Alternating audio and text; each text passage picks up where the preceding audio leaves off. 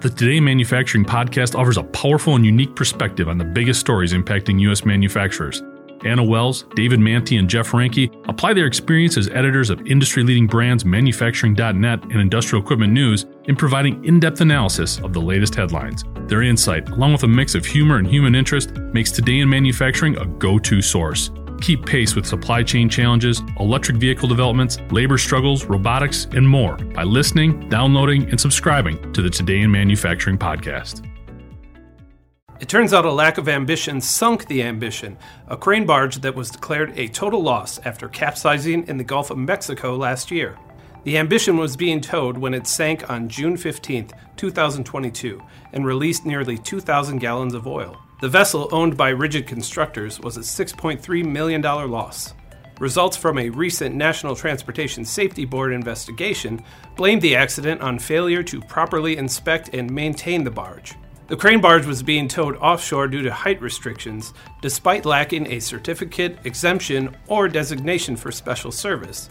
A deckhand from the towing vessel checked out the Ambition prior to moving it and found the ship had several hatch cover gaskets that were not in place, some hatch cover lids that were not physically locked, and some visible hull damage. The crane barge ended up sinking in about 54 feet of water.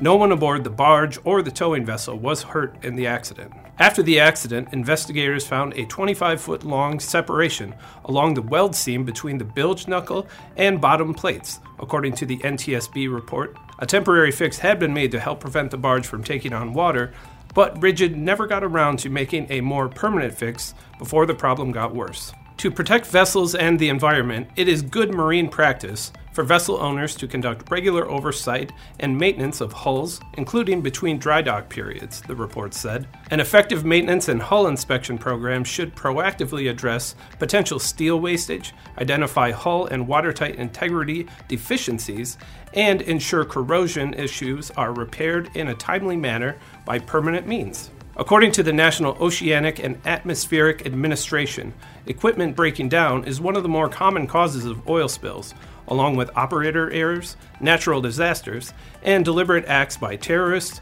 countries at war, vandals, or illegal dumpers. I'm Ben Munson, and this is Manufacturing Now.